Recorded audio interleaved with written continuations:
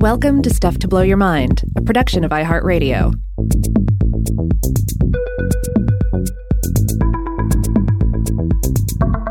Hey, welcome to Weirdhouse Cinema. This is Rob Lamb. And I'm Joe McCormick, and today we're addressing the 1976 genre mashup film Devil's Express, also known as Gang Wars. Did you know about this alternate title, Rob? Yeah, I'd run across some sort of alternate trailers for it. I guess you see this a lot with films that came out, especially back in the 1970s, where it comes out, maybe it doesn't play as well, or maybe something else happens in the zeitgeist, and you want a second shot at it, so you just retitle it and put it out there again and see if you catch any viewers. So the claim that I came across, maybe it's best to start with the elevator pitch. The elevator pitch here is that when an ancient Chinese demon is released into the subway tunnels of New York, a saintly master of the martial arts named Luke Curtis must summon all his courage to defeat the underground evil. So it is a martial arts demon horror movie. But it also has elements of like gang fighting in the streets. And according to a write-up by Code Red, which I think did the Blu-ray re-release of this movie, they said that when The Warriors was released theatrically, which I think would have been in 1979, so 3 years after this movie came out, they say the distributor of Devil's Express retitled it Gang Wars, essentially to make it look like a Warriors-type movie. Of course, if you haven't seen The Warriors, that's just it's a movie about all these weird different little gangs in New York that have their own interesting costumes and quirks, and they're running around fighting each other and all that. And I think they wanted to cash in on that Warriors magic. Yeah, I mean, The Warriors is a fabulously weird film in its own right. Because when we say weird gangs, we mean, if you haven't seen it, it's like there's a baseball gang. The Baseball Furies. That's right. Yeah. The first time I saw it, that was the funniest thing about it to me. They were wearing baseball uniforms, and they have bats, I think. Yeah, so it's like it's as if it's set in an alternate reality where you just have a bunch of wacky gangs with all these wacky themes. So it's definitely worth checking out. Superior movie to what we're talking about here today, but the one we're talking about here today, Devil's Express, is just a wonderful mashup of different genres. They all kind of slam together awkwardly, scraping up against each other, sometimes jackknifing around each other in a way that is ultimately quite entertaining. Yeah, so they retitled it Gang Wars, and there are gangs in this movie, and the gangs do fight, but this movie really has more to do with its star, Warhawk Tanzania, hunting down a demon to fight in the subway tunnels.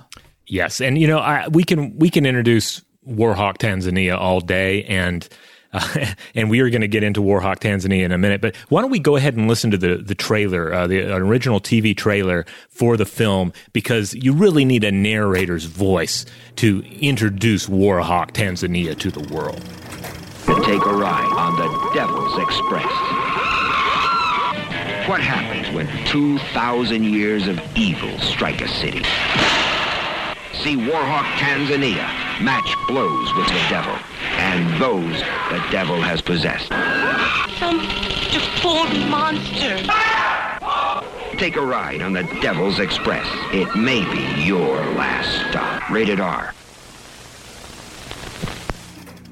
See, now aren't you completely on board with Warhawk Tanzania? Either the next big thing or the current big thing, based on the salesmanship in this particular trailer. One thing about the trailer is the trailer really plays it up as a horror movie, I think. What do you think about that? Would you agree? Yeah, they definitely stress the monster movie aspects of this, which I think that's what brought me to it. I realized, this is not just a New York City martial arts gang war movie. No, there's also some sort of a subway monster in it. There's a demon, and I'm a sucker for any film that puts monsters in a subway, especially the New York subway system. I'm just instantly enthralled. Oh, of course, but stylistically, this film has a lot of things in common with a lot of these sort of crime exploitation movies of the 1970s. I've seen a lot of people online saying that it has elements similar to blaxploitation films, which are a genre that has a very complicated legacy. Of course, these were films that came out in the early 70s, especially. They're often said to have been inspired by a couple of seminal works. One was Melvin Van Peebles'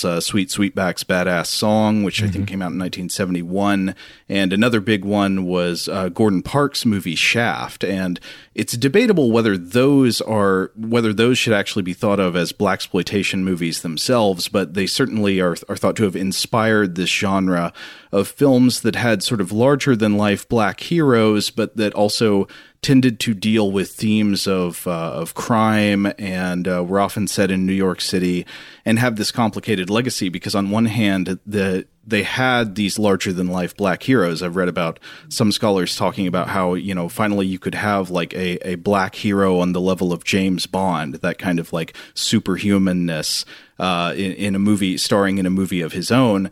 But then also like the term blaxploitation actually was coined by a member of the NAACP who was very against the genre, because basically I think he thought that it perpetuated negative stereotypes about the black communities in America. Yeah, because these were often movies about crime, so that you had gangs in them. They would feature prostitution or drugs and violence, and if you're just watching these films of this genre, it makes you think like this is all there is. This is all there is to black culture and to black life in America at the time. And in a similar way, of course, you also have kung fu exploitation films, and this is also a kung fu exploitation film where if you watch films of this caliber, you see basically Asian characters, Asian cultures, and certainly in this case, like Asian American life as being just martial arts.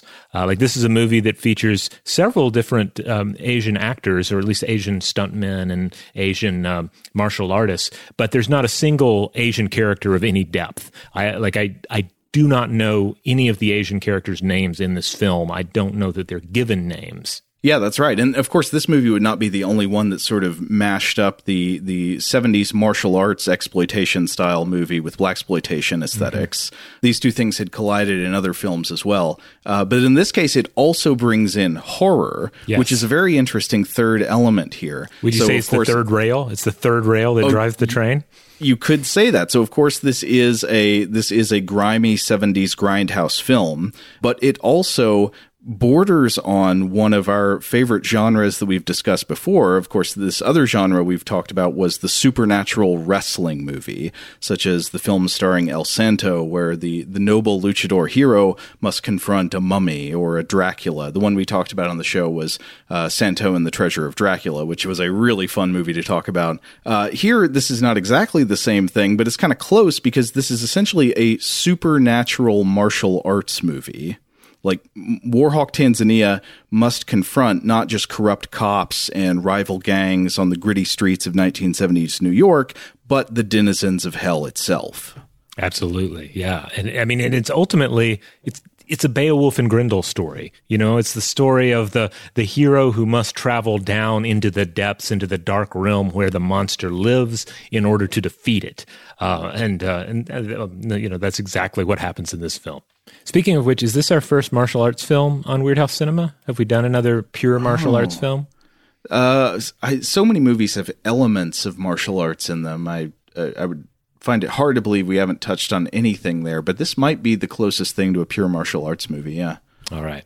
Well, let's go ahead and talk about the people who made this possible. There's several fun connections in this film. At first glance, it might look like one of these Z pictures from a casting standpoint where nobody goes on to do anything else or has any kind of interesting connections to the rest of the world. But that is not the case. Let's start at the top with the director and also one of the screenwriters, Barry Rosen, born 1946. He only directed a couple of pictures, but he was a producer on the 1975 film Black Force, where he apparently met some of the stars of that he would utilize in Devil's Express.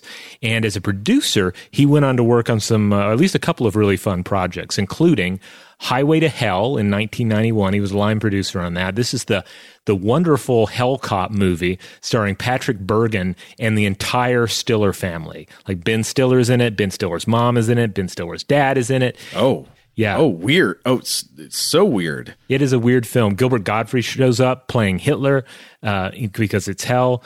There's all these bizarre elements in it. So that's definitely, I haven't seen it in a while, but that was one I fondly remember catching on like USA Network back in the day. Okay.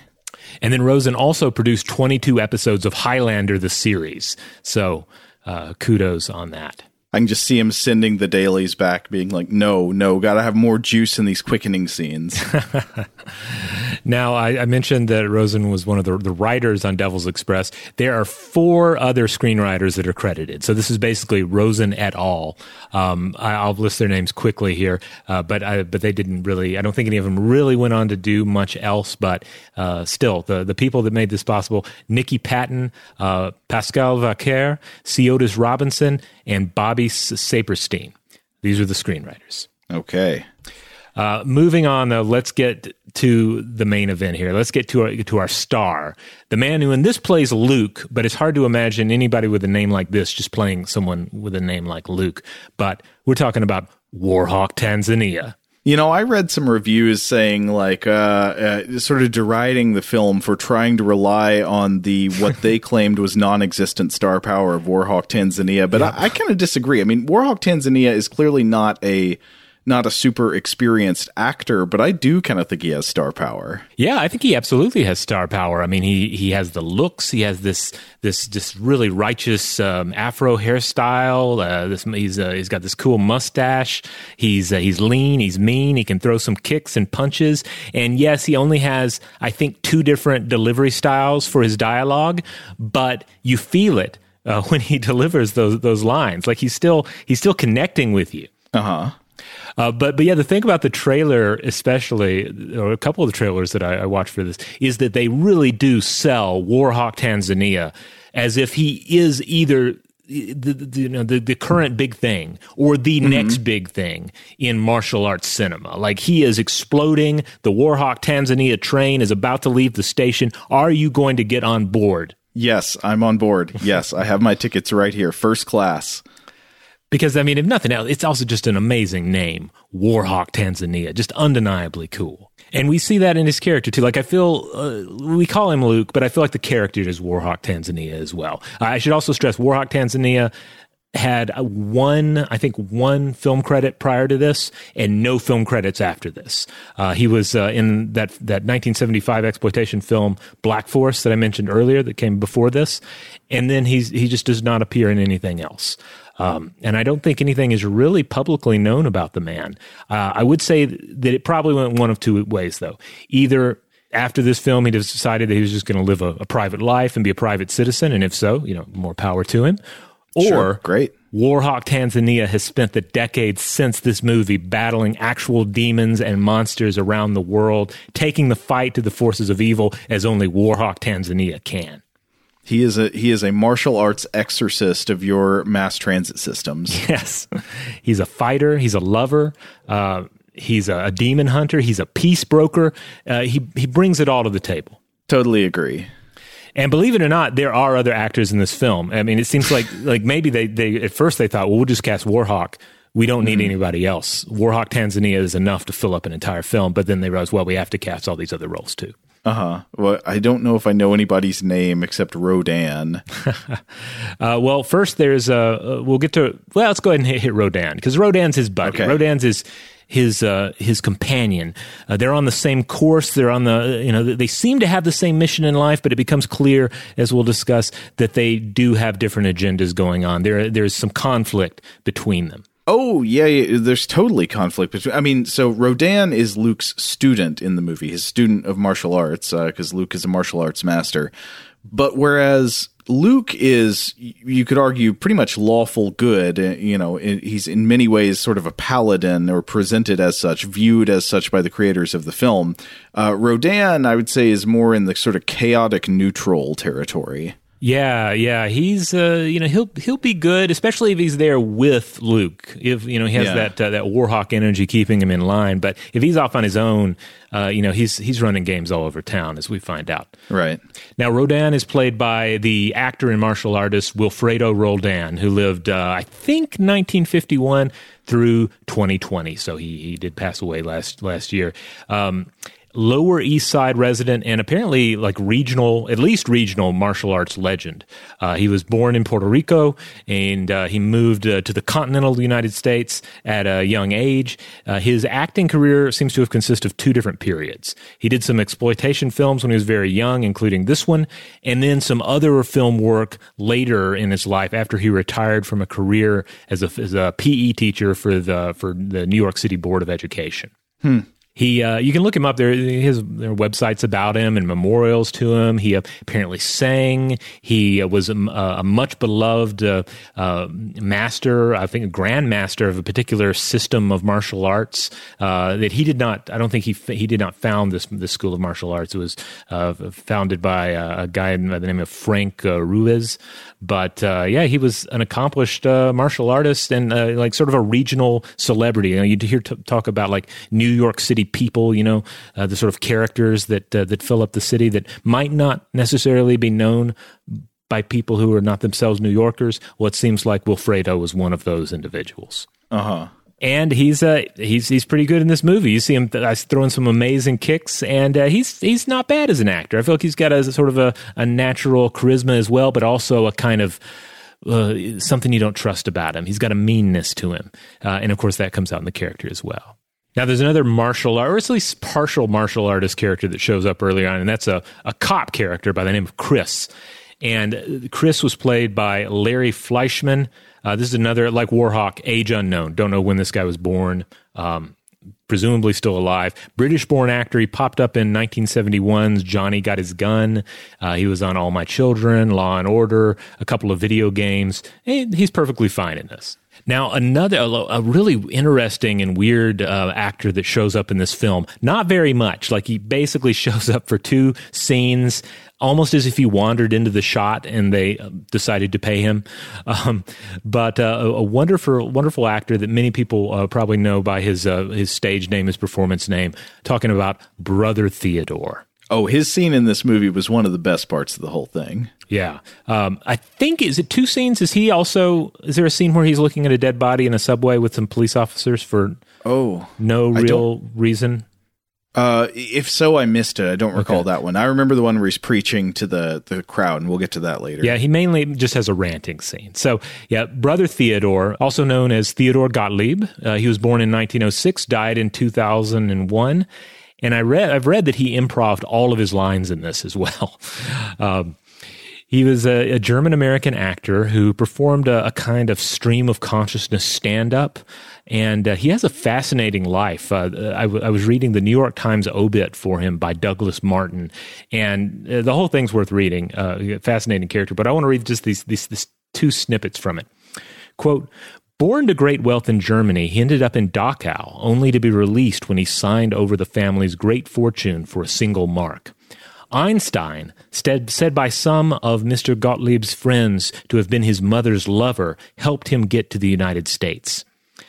And then we also hear, always an aristocrat, he suddenly found himself working as a janitor at Stanford University, where he managed to defeat 30 professors at chess simultaneously. So I don't know. Okay. I don't know anything about this guy, so I admit I'm coming from a place of ignorance, but I feel incredulous at reading these sentences. The 30, I mean, also knowing that he is very much a performer and kind of a professional weirdo. I mean, I don't doubt him on the core backstory here, but the chess thing raises my suspicion. Maybe he really was a brilliant chess player and would just wiped up the mat with a bunch of Stanford University professors. But I don't know. Either way, I like the myth building though, because this is one of those weird characters you see show up in some stuff, and it seems like it's hard to tell where the mythology ends and the real life begins with him. But anyway, he ended up in the United States. He eventually got into acting and comedy. He had a small part in Orson Welles' The Stranger in 1946, which was his first role. And many of our listeners probably know him from his final picture. He shows up in 1989's The Burbs. Do you remember The Burbs, Joe? Is that the one with Tom Hanks? Yeah. I'm not sure that I've seen it. It's one I saw when I was a kid, so I haven't seen it as an adult, but you have a number of weird character actors playing weird neighbors in that. I think Bruce Dern is in it as well. A couple other people that viewers would recognize. But Brother Theodore is in it playing one of the neighborhood weirdos, and he's pretty good. I'm sorry. Does it have vampires? I don't think it has vampires. I think it's just weirdos. It's been a while since I've seen it. I don't remember what the payoff was. But there was a lot of like creepy goings on in like suburban basements. I may be confusing The Burbs with The Money Pit. Yeah, different movie, but very similar era, I think. Now, Brother Theodore has 2 excellent voice actor performances on his filmography from the animated films of Rankin and Bass. So he played. Have you ever seen 1982's The Last Unicorn, Joe? No, I haven't. Okay, fabulous film, score by America, wonderful voice acting performances throughout. But Brother Theodore plays his character Rook, a hunchback who attends the witch Mommy Fortuna, who runs this sideshow of magical creatures and monsters. And so he's this really fun character.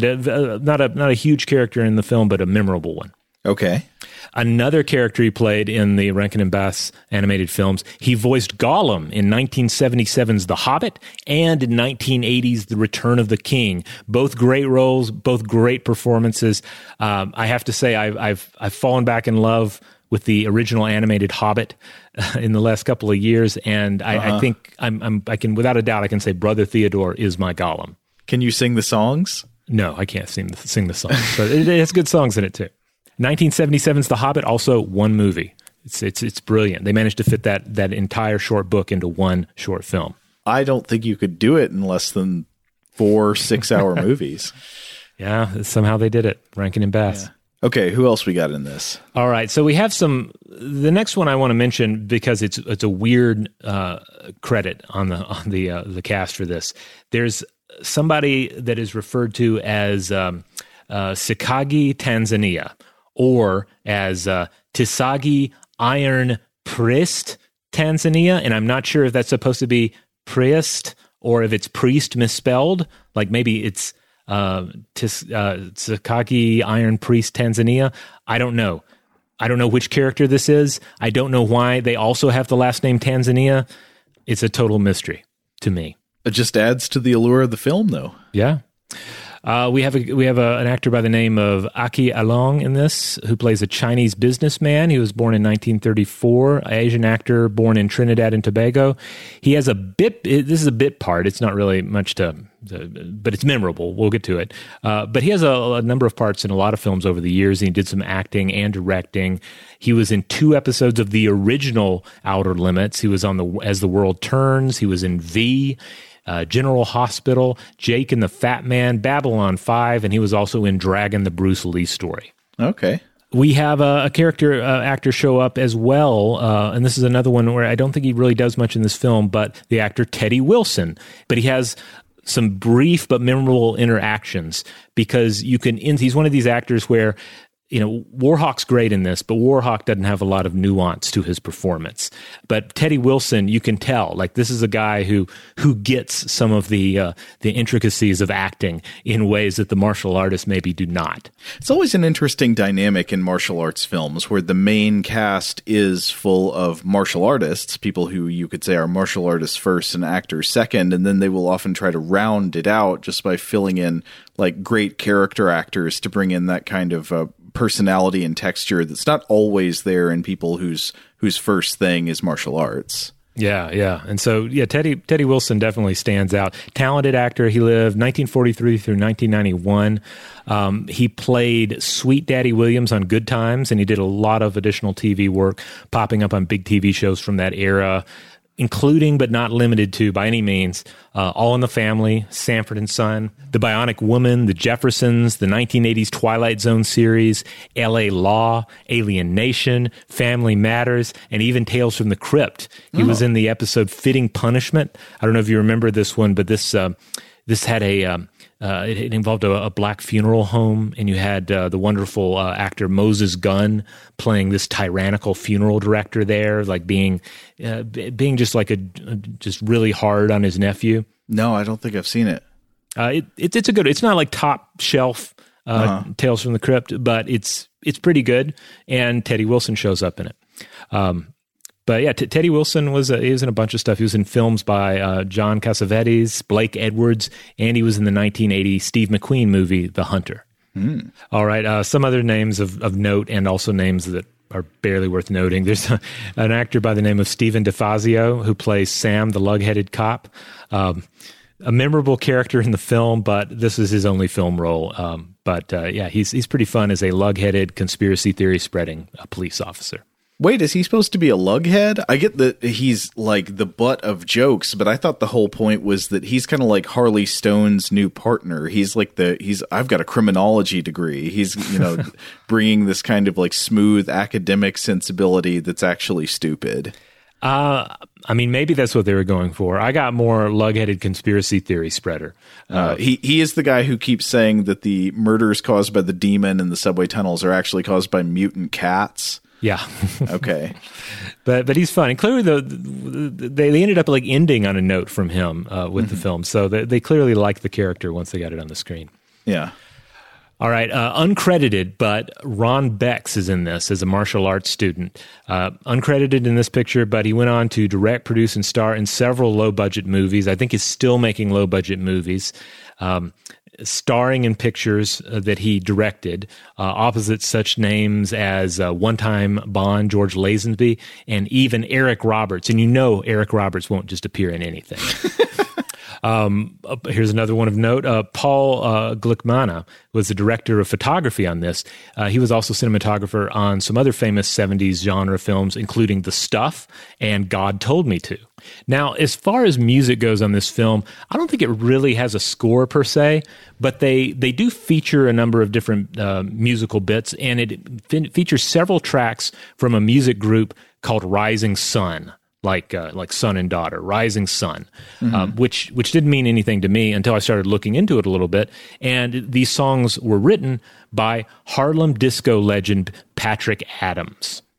Now, if you haven't heard of Patrick Adams, you can be forgiven for that. Apparently, he's often forgotten or not recognized outside of the genre, but is very well respected within the disco genre and in DJ circles. There was a 2017 Guardian profile about him that described him as, quote, the underground disco super producer whom DJs still adore. Oh, okay. So even if you don't know the name Patrick Adams off the top of your head, you've probably heard some of the songs that he worked on. Some of these songs were prominently featured in other movies, including Touch Me All Night Long, performed by Fonda Rae and the band Wish from 1984, which was a minor hit on its own, but then it went on to be featured in A Nightmare on Elm Street 2, Freddy's Revenge. Ah, I know that movie well. Other tracks that he had a hand in include Dance, Dance, Dance by Martin Acuna, In the Bush by Musique, Keep on Jumpin' by Musique. That's also the name of the 1978 album. And you can look that up on Spotify. It's great stuff. Just wonderful 70s disco vibe. Also Till You Surrender by Rainbow Brown and many others. So this ended up, at first I thought there wasn't going to be anything special with the music on this picture, but it turns out it was very special. So if you're not familiar with the work of Patrick Adams, look it up. You've heard it before. You just didn't realize you've heard it before. But yeah, he had his hand in so many great tracks, and I think is still making music today. I also really enjoyed the soundtrack on this, and one of the things I liked was the sudden transitions between like really great pulsing disco or funk music, immediately cutting to like throbbing deep sea sound effects when it was trying to get the demon in your mind. Yeah.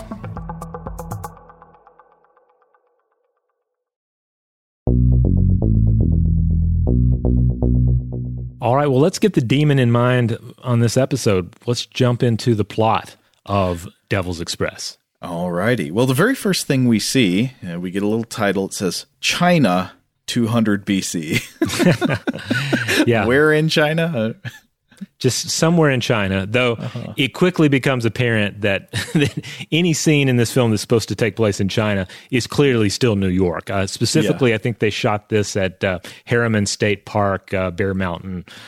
So, yeah, it's very obviously not China, but it's supposed to be. And, what do you think about the scene of the plane landing in Hong Kong? You think that was real stock footage? I think it was real stock footage all the way. Now, here at Harriman State Park in China, we have some monks who are disposing of some kind of fearful artifact. That's the first thing. You see them in a train, sort of, not a train, like a locomotive. They are walking in a row carrying this big box, like a sarcophagus almost, or like they're carrying the Ark of the Covenant. Right. And they are also, they're being watched over by this kind of head priest guy. And they have in their possession a mirrored amulet. And they take this big box and the mirrored amulet deep into a cave in the forest. And they deposit the amulet in the box in the cave, and then I guess it's quitting time. And once it's quitting time, they are all beheaded. I think this is presumably so they take the secret of the amulet to the grave with them. Yeah. So their leader, after beheading each of them in a row, he cuts his own throat. And so one would assume that the secret evil of whatever is in that box is now safe forever. Or is it? Well, yeah, they don't count on meddling martial artists from the United States coming to China in the 20th century. Mm-hmm. One thing I like in this movie is that, at least in this opening scene, I think this was actually less true in some of the later scenes, but in this opening, it has some really way over-the-line sound effects. It's one of those things where somebody swings a sword and hits nothing, just swings it in the air, but it produces this extremely loud steel cable kind of sound. Yes. And then after that, we get to one of these great editing montages I was talking about earlier, which is really funny because it's cutting during the opening credits. It's cutting between a subway tunnel with these spooky, deep chirping sounds and no music, and then immediately back to crowded streets in New York City with feel-good music at full volume. Mm-hmm. And then we meet our hero. We meet Warhawk Tanzania playing this guy named Luke Curtis. And Luke is teaching martial arts in his studio. He's sparring with this Christian Slatery kind of guy who is, we're to find out, is the police detective. And apparently there's a relationship where this guy is Luke's student and he keeps trying to recruit Luke to become a cop, I think. Is that how you understood it? Yeah. Yep. By the way, some of the synopses you will find of this movie online say that Luke is a cop, and that is absolutely not correct. Luke is not a cop. He does not appreciate this guy's attempts to recruit him to be a cop. And he says, next time you try to recruit me to that pig pen of yours, I stop pulling my punches and ice you. Yeah. So definitely not a cop. But that doesn't mean he can't train with a cop. I think one of the key messages of this film is that martial arts is a unifier, and it can unify different gangs, different races, different cultures, and also it can unify. You can even throw the police in there, and everybody could get along if they are practicing martial arts and sweating profusely. If they're practicing martial arts with the right state of mind, that seems to be Luke's ethos, that martial arts is not just about fighting. It also involves some kind of higher wisdom and an orientation toward peace. Yes. Now, Luke's student Rodan comes in, and again, this is the guy played by Wilfredo Roldan, and they start talking with the cop student here, and we find out that Luke and Rodan are about to travel to what Luke says is fabulous downtown Hong Kong, and then they're going to go for a week of self-improvement, which we find out later they're going to like a monastery of some kind to train to the level of perfection. Yeah, like they've clearly, both Luke and Rodan are performing at such a high level. The only way they can improve is to go on journeys like this. So after the student leaves, we sort of get a picture that Luke and Rodan are, what would you, I would say that it seems like they are adjacent to the criminal underworld, but Luke at the same time is a sort of do-gooder who fights for justice. Rodan, meanwhile, not so much. He comes off as mean, coarse, selfish, and short-sighted. Yeah. And so if Luke is somewhere in the lawful good zone, or at least neutral good, he's kind of a knight of the fist. Rodan is somewhere more like chaotic neutral. He will get into trouble. Yeah, he's a rogue. Yes, and we also learn from this interaction that, we learn that there are gangs, and they talk about the gangs, and we learn that they have disdain for cops and for the man. Mm-hmm. Now, they immediately go to Hong Kong, and in the Hong Kong segments, I wondered if in the version of the movie you watched, was there some dialogue audio that was missing here? Like, there are parts where they arrive, and the master of this place speaks to our heroes, but he's got his back turned, and I heard nothing. Yeah, there were a couple of scenes in this where it made me wonder if they didn't get the sound quality they wanted, or they later decided that the actual dialogue was unnecessary or perhaps dumb. There's a later scene that I particularly remember where characters are having a prolonged conversation, and there's nothing really visually interesting going on, but we have music playing over it. So it really felt like, maybe they didn't get the sound they needed on this particular scene, so they're just going to roll some fabulous disco music on top of it. Yeah. No complaints. But Luke has complaints. Luke has complaints about Rodan's attitude, because at this monastery, it's clear that Luke is fully committed to attaining the highest level of martial arts mastery. He's on the ball. But Rodan, he is distracted. His head is elsewhere. His head is all clogged up with the lingering frustrations of New York and sort of stresses and maybe desires for vengeance. And so after he reaches the highest level of physical prowess, Luke has to bring his mind to the same level of transcendence, which they say is achieved by sending him off to meditate in a special place in the wilderness while his specially chosen favorite keeps guard over him. And he chooses Rodan, and that does not seem like a good choice. So while Luke is in a trance, achieving higher levels of spirituality, Rodan, being Rodan, wanders off and gets into trouble instead. And so what he does is he wanders into a cave, and oh no, it's a cave of forgotten demons. It's the cave from the beginning of the movie. And he finds a secret amulet, snatches it, runs off. And then it's pretty much back to New York. Yeah, right back into it. They fly back, and they've got business to take care of, and they're out to do it. But we immediately see the evil that seeps from this ancient sarcophagus in the cave now that it's not being contained by the power of the amulet, because the removal of the amulet has, of course, released the monster from the cage. Mm-hmm. And we get a montage where the demon now travels to New York. I was wondering at first, like, wait, why does the demon travel to New York? But maybe he's after the amulet. Is that how you understood it? I guess so. He must want the amulet. Like, maybe he thinks he can destroy the amulet. The film doesn't quite explain it, but it's what's happening. But the demon travels by, so first he does appear to have like a bodily form. He's not just like a ghost, because you see he's got these hands with claws as he's crawling up out of the water. But then he possesses somebody and doesn't have a body anymore. He just possesses a guy's body, and it's this boat passenger. Yeah, just a Chinese businessman who seems to be out doing his own thing, and now the demon is inside him, and now it is time for the demon to take this fleshly vessel, get on another vessel, and travel to New York as well. Right, so maybe he picked this guy because this guy had a ticket to travel to New York by boat. Yeah. Which is, if you're traveling to New York by boat, that's a long trip. Yeah. Oh, but also when the man becomes possessed by the demon, the way they signal that is it gives him these huge, wild white eyes with tiny pupils. It looks kind of to me like they cut out wedges of ping pong balls and taped them over the actor's eyes. Do you think that's what they're doing here? It's either that, or they had him keep his eyes closed and they painted his lids white and put the black pupils on them. both of these are ridiculous directions to go in, and it looks somewhat goofy, but also, I don't know, somewhat effective within the context of this particular film. Yes.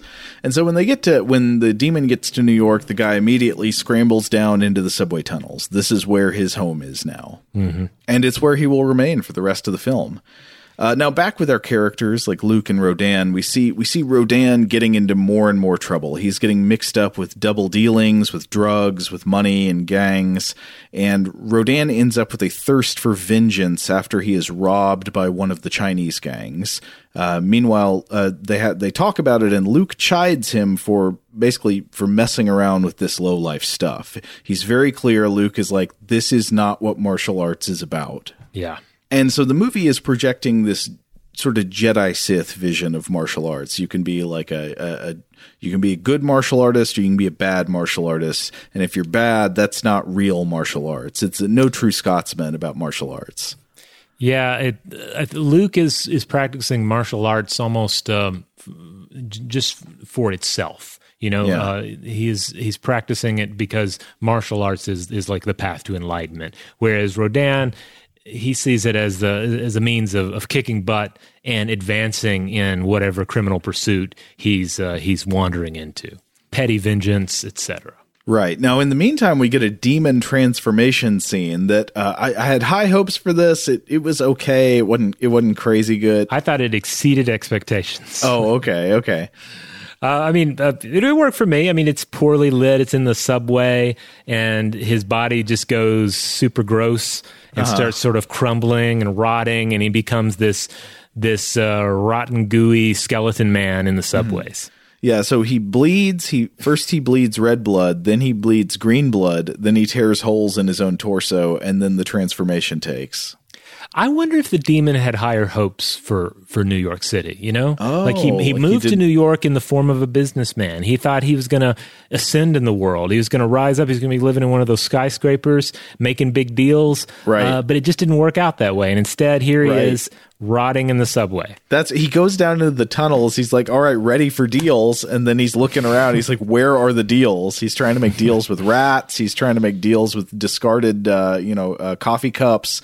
And it's not working out. So he's like, oh, to hell with this, and just transforms. Yeah. He's like, I guess I'll just do more killings. Now, here we get into a part of the movie where there are some street fight scenes where Rodan and his friends confront a rival gang in an alley. And this New York City street fight does involve swords, which is good choice. Yeah, I mean, the swords, but also some just really impressive kicks. Like, I don't know that I would really hold this up as an example of great martial arts choreography, but it looks pretty good. There's some really high kicks. I mean, Roldan and Warhawk Tanzania, they can really do it. Yeah. Now, at some point in the middle of the fight, the rival gang, they see that Rodan has this amulet. He's hanging on a necklace around his neck, and one of the guys sees that, and then they're just like, oh no, and they bolt. And I guess this suggests they are aware of its association with the indescribable evil that will turn your blood green. Yeah, it seems to be the case.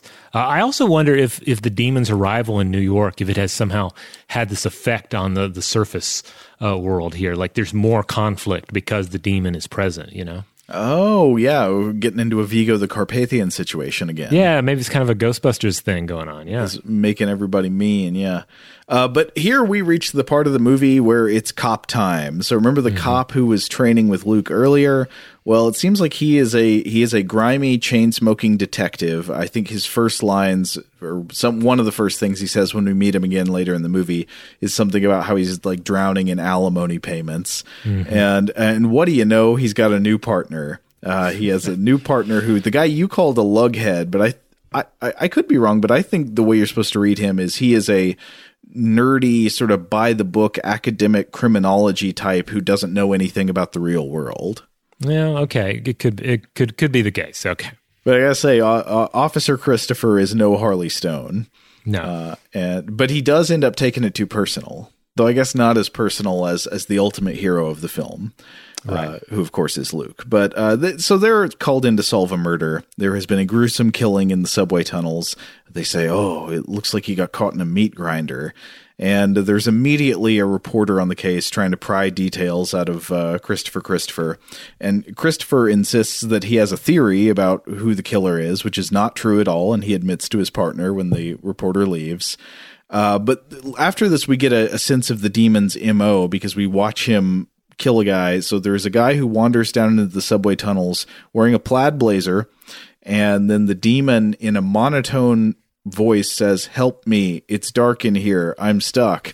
And the guy in the plaid blazer is like, "Oh, someone needs help," and he wanders off into the tunnel to help them, and then munch. Yeah, so we were learning that our demon here isn't just a monster that grabs people or a monster that possesses people. He's also a master of illusion, perhaps. He's a deceiver. Though his illusions at the climax of the film are much better than the illusion here. This is just a monotone voice saying things in a way that sounds totally implausible, saying, "Help me, I am trapped."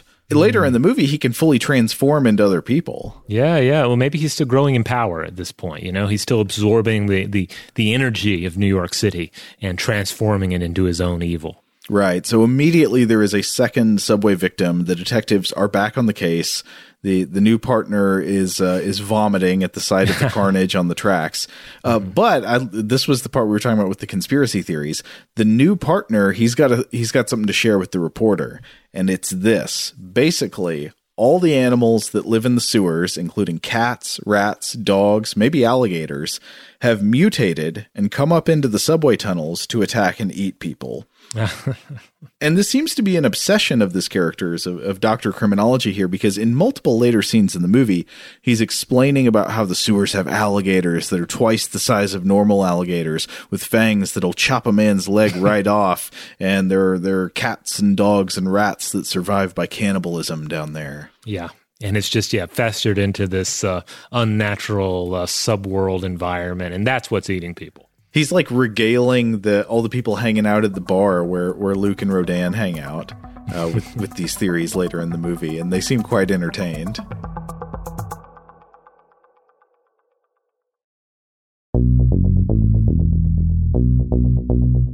You know, I will say the middle third of the movie does not have enough Warhawk Tanzania in it. It's mostly Rodan doing his gang fights and then the cops investigating murders. Now, did we mention the long scene that just shows like a day in the life and love of Warhawk Tanzania's character, Luke? Oh, we didn't, but it's very sweet. It's got a good soundtrack, and it's just showing him, I guess, with his wife, or I'm not quite sure who his wife or his girlfriend, and it just shows them like eating together and hanging out, and it seems great. There's one scene where I think they're eating scrambled eggs with chopsticks. Yes, they are. Yeah, that's great. So you can reflect on this sequence when you're stuck in the part of the movie where there's little to no Warhawk Tanzania. Right, that's true. But eventually we get back on track when Detective Christopher concludes that the murders may have something to do with Luke's school. And when he approaches him about the idea and about working together, Luke does not want anything to do with it. Again, reestablishing this theme, this dynamic that Luke, from the movie's point of view, Luke is clearly lawful good, but he also wants nothing to do with the police. They're portrayed as a dirty, corrupt organization. Yeah. There's at least one line there where the characters are concerned that the heat's going to come down and that the police are just going to come in indiscriminately with shotguns. You know, right? Yeah. So I think Luke has legitimate concerns here. He doesn't want any part of that world. Right.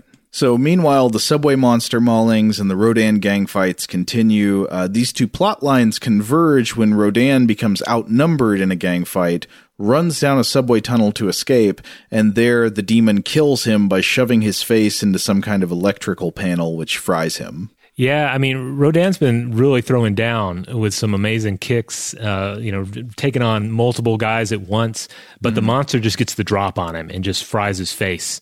But it's a great sequence, though, because you see him like grab his throat. You see his face twist into this strange expression.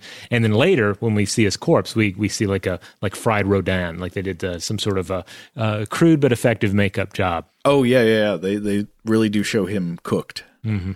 So when Luke sees this, he is enraged and he thinks it was the work of the Red Dragon Gang, and he goes on a martial arts rampage to meet their leader and find out what happened. So there's another street fight scene, this fight scene where he goes and he fights some of the members of the gang. The opponents are mostly wearing jeans and t-shirts, but I got to point out in this scene, Warhawk Tanzania is dressed awesomely. He's wearing these amazing, like, shiny gold pants with flared legs. Yeah. Now, is this the costume that he also wears into the final fight? Well, is this so a different one? I was actually wondering about that. In the final fight, when he goes to confront the demon, he's not wearing a shirt. He's just wearing gold suspenders. Yeah. And they're the same kind of color as this ones in the scene, but they might be different. I'm not sure. At any rate, he's always dressed fabulously. Like he goes into a fight knowing that he needs to, he needs to hit hard physically, but also from a fashion standpoint. So after he goes to fight the Red Dragons, they explain to him that they did not, in fact, kill Rodan, and they take Luke to a wise old man who will explain to him the truth about the amulet and the demon.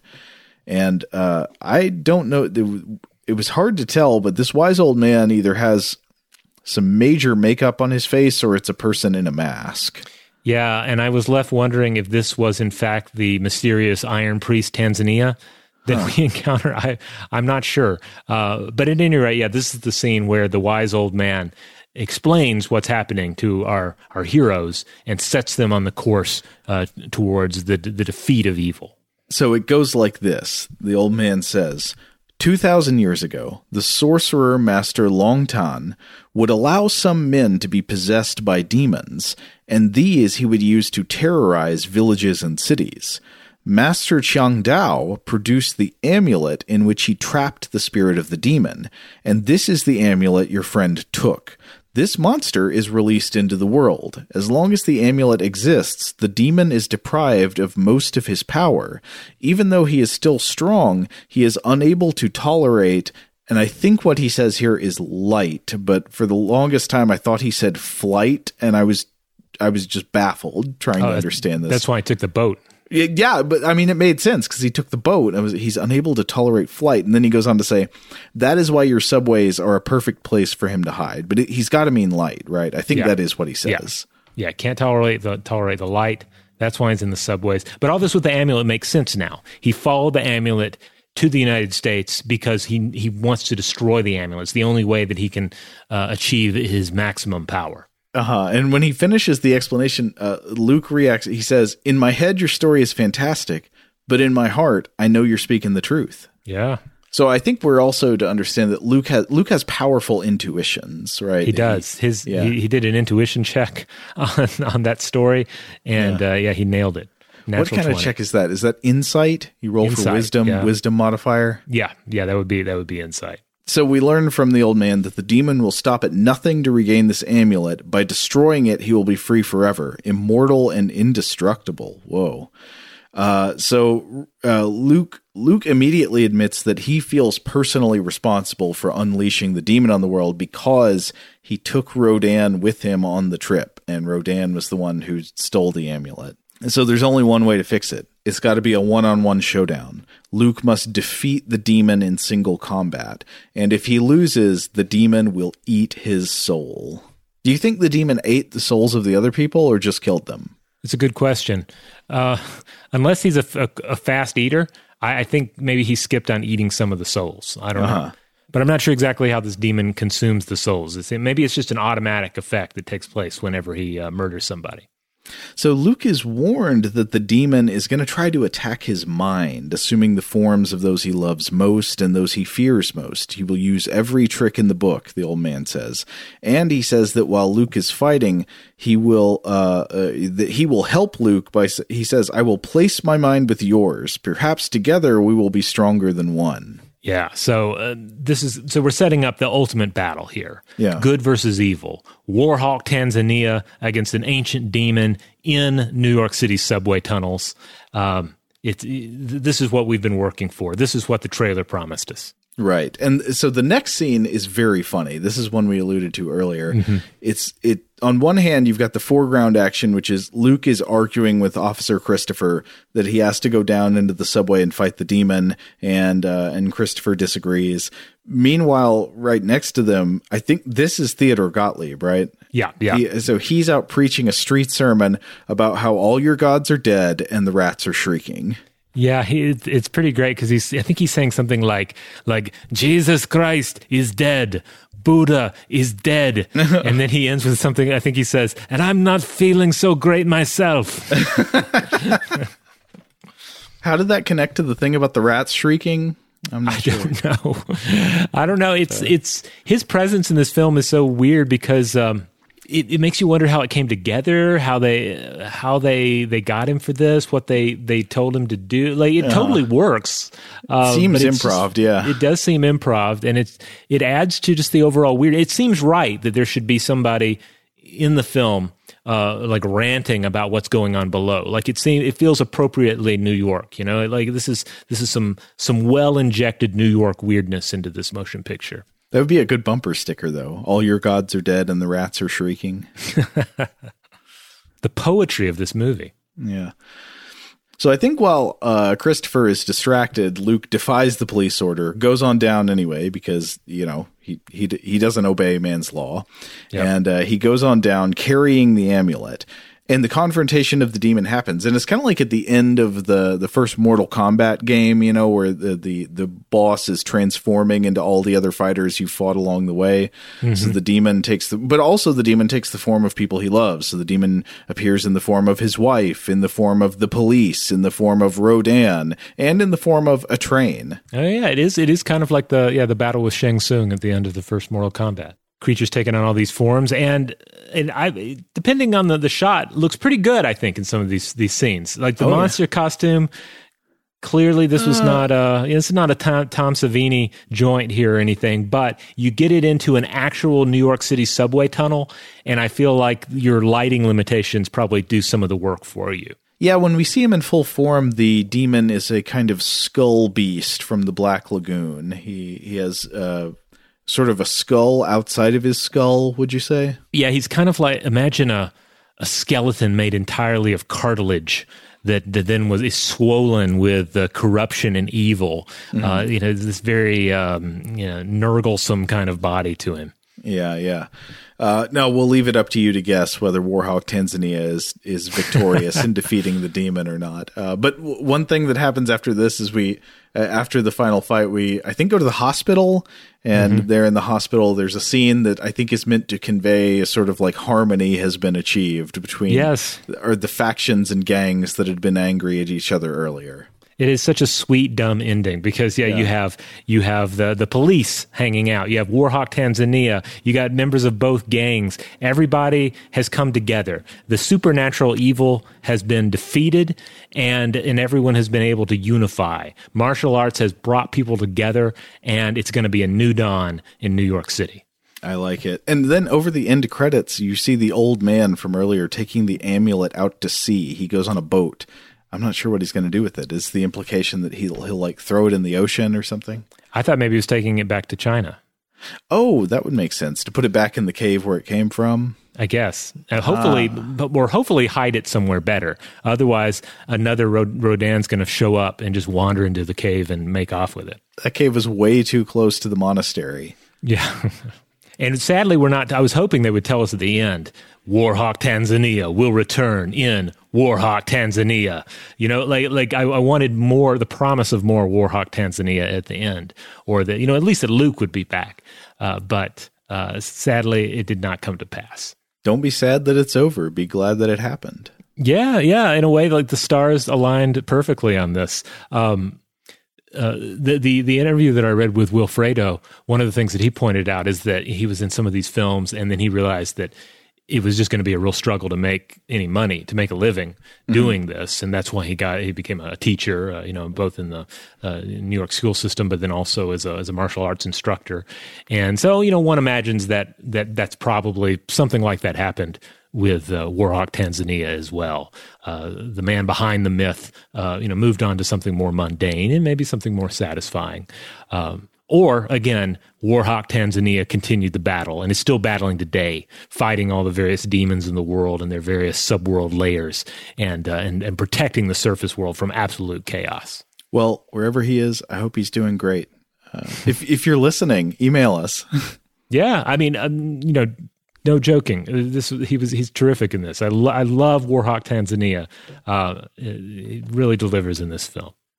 All right, so you're probably wondering, well, where can I get some Warhawk Tanzania? Where can I watch Devil's Express? Well, I think the first place I saw this film, where it first caught my attention, is that I saw it on Amazon Prime. I think it's still on Prime. You might have to rent it through Prime, but the full film is also widely available on YouTube. You can find it on Tubi as well. And then also we mentioned the Blu-ray from Code Red. There's a Blu-ray of the film that's available. It uses a 2016 2K scan of the original negative, so that's pretty cool. Viewer discretion is advised. Yes, definitely.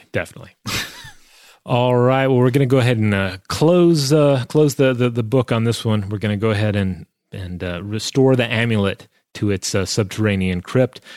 But if you would like to listen to other episodes of Weirdhouse Cinema, you will find them in the Stuff to Blow Your Mind podcast feed. We have Weirdhouse Cinema on Fridays, but our normal science episodes, our core episodes, are on Tuesdays and Thursdays, Listener Mail on Mondays, and an episode of The Artifact on Wednesdays. You can find the podcast feed wherever you get your podcast, but you can also go to stufftoblowyourmind.com. That will shoot you over to the iHeart listing for this page. And if you look around on that page, there's also a store button.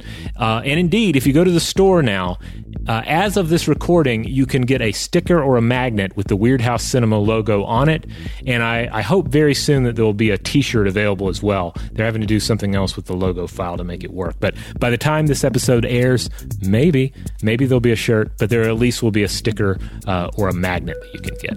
Huge thanks, as always, to our excellent audio producer, Seth Nicholas Johnson. If you would like to get in touch with us with feedback on this episode or any other, to suggest a topic for the future, or just to say hello, you can email us at contact@stufftoblowyourmind.com.